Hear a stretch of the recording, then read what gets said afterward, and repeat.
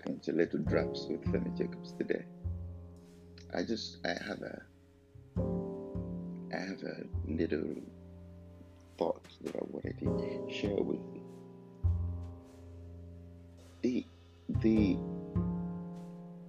It's a contradiction I see in religious people, and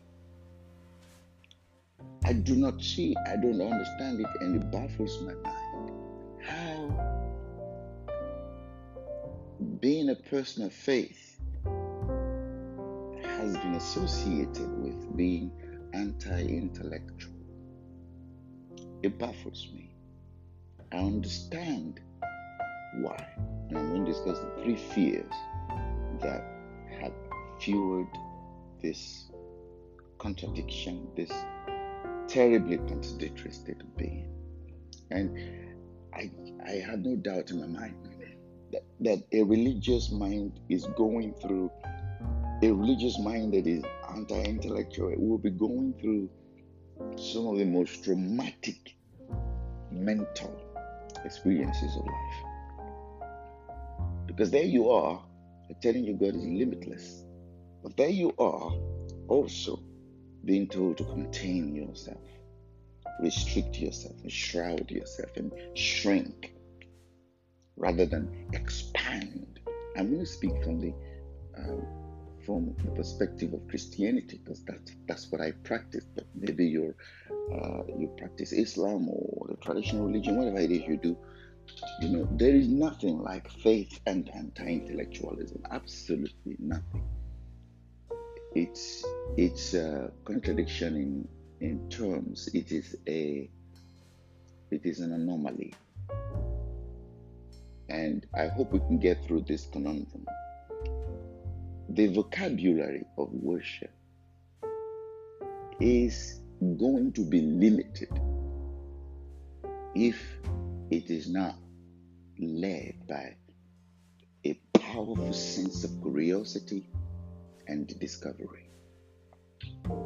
Most of the people will quote their words when we worship.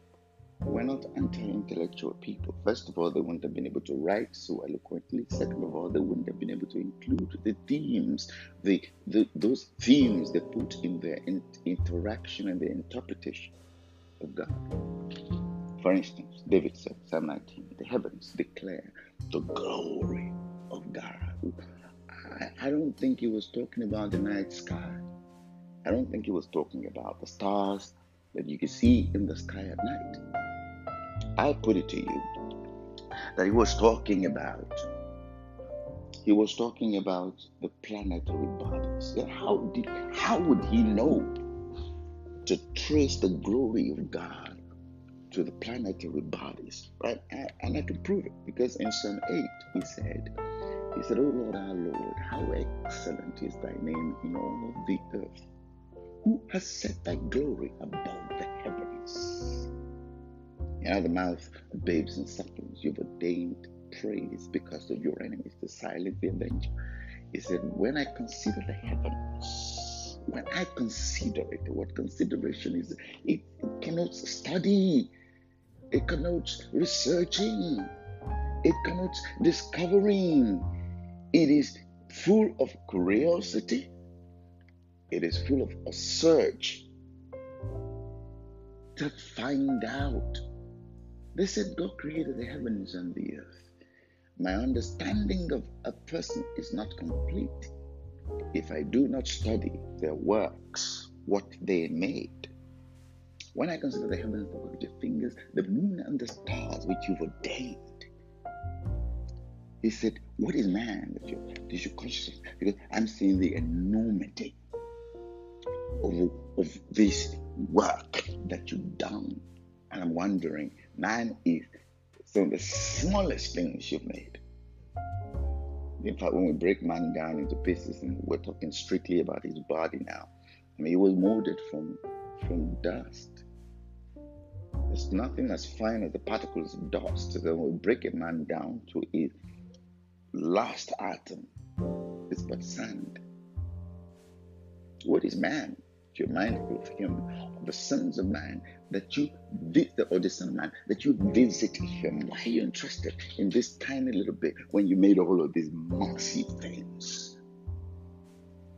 And then if I take you back to Psalm 19, he said, day after day utters speech, meaning day after day we learn more about you. He said night after night reveals knowledge. Now he's talking about geographical, scientific things, and he's relating it to the knowledge of God.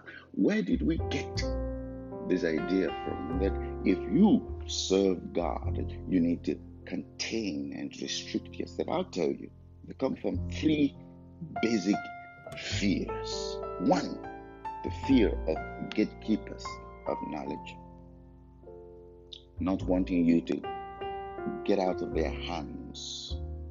So when you are enlightened, the first thing you do is you cast off shackles and you extricate yourself from the control of other mortals like you. And people don't like that. So they'd rather keep you contained than exposed. They'd rather keep you closed than open. All right? It is one of the basic fears that have kept Christianity, as I know, to now be seen as an anti-intellectual pursuit. All right. The second one is the fear of, they make you fear what you don't know rather than understand what you don't know. You're not supposed to study what the Hinduists do. You're not supposed to study what, and it's extricated the whole of Christianity consciousness from meditation. How can meditation be something that is so the same as, Christian Science or demonic dark arts? How? When David said, awake to righteousness and sin not. Commune with your heart upon your bed and be still. What do you think it means when it says be still and know? Meaning, calm yourself down. Go from the high vibrations of beta. Come into the low vibrations of alpha. Cool your breathing down so you can know that I am God. Because I don't exist in your stressful state. I exist in your calm, connected, and collected space. So he says, calm yourself down. But we're saying, no, don't do things like that. Because if you do things like that, you'll be going into. And so you caution yourself against it. That's the second fear. The third fear is one that is very basic to all human beings. And I can only explain it through the words of, the great Mandela. When he said, and I'm paraphrasing, he said, it is not our darkness that terrifies us. We're not terrified about our darkness as much. It is our light that terrifies us. The possibilities of how our consciousness can expand to contain the enormity of life, how great we can be, that scares us. And so we stop searching, we stop wanting to know, because we're afraid of how powerful we could get. Listen to me, you can be great and still worship. You can be a genius and still be submissive to God. You can get all the knowledge in this world and choose to honor God with it. Because your life is a life of discovery. You're not making anything. You're just discovering what's been made. How can that terrify you? The more you discover about His works, the greater, the deeper, and more expansive your consciousness of Him becomes. Because the Bible says He fills all in all. He occupies the tiniest places of this earth, including that speck of dust I talked about. And then he occupies the grandest spaces of this world, the billions and billions and billions of planetary bodies, the mighty billions of galaxies that we have. He occupies them. That's why David said in Psalm 139, where can I hide from you? I can't hide from you. If I go to the depths of the earth, you are there. If I ascend into the heavens, if I go into space, you are there. There are some Christian astronauts who prayed in the moon, on the moon. And they felt God. Wherever you go, God is there. You cannot escape from His presence. So go ahead, explore the works of your Father, expand the consciousness that you feel, expand your horizon, open up your intellect and let life and light penetrate, take you to places that you've never been before.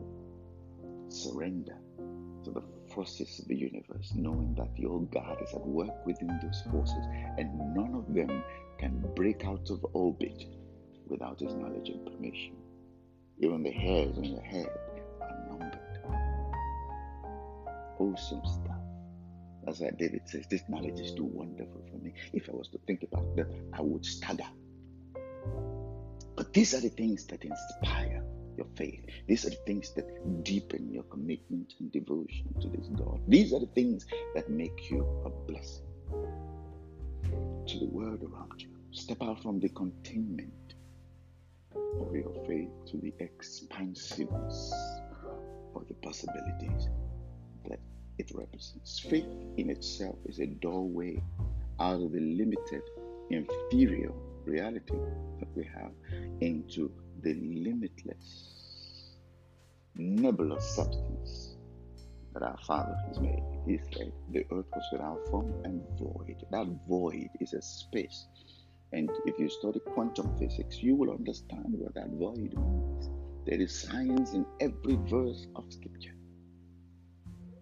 And start discovering, start going after this knowledge, and see how wonderful your life becomes.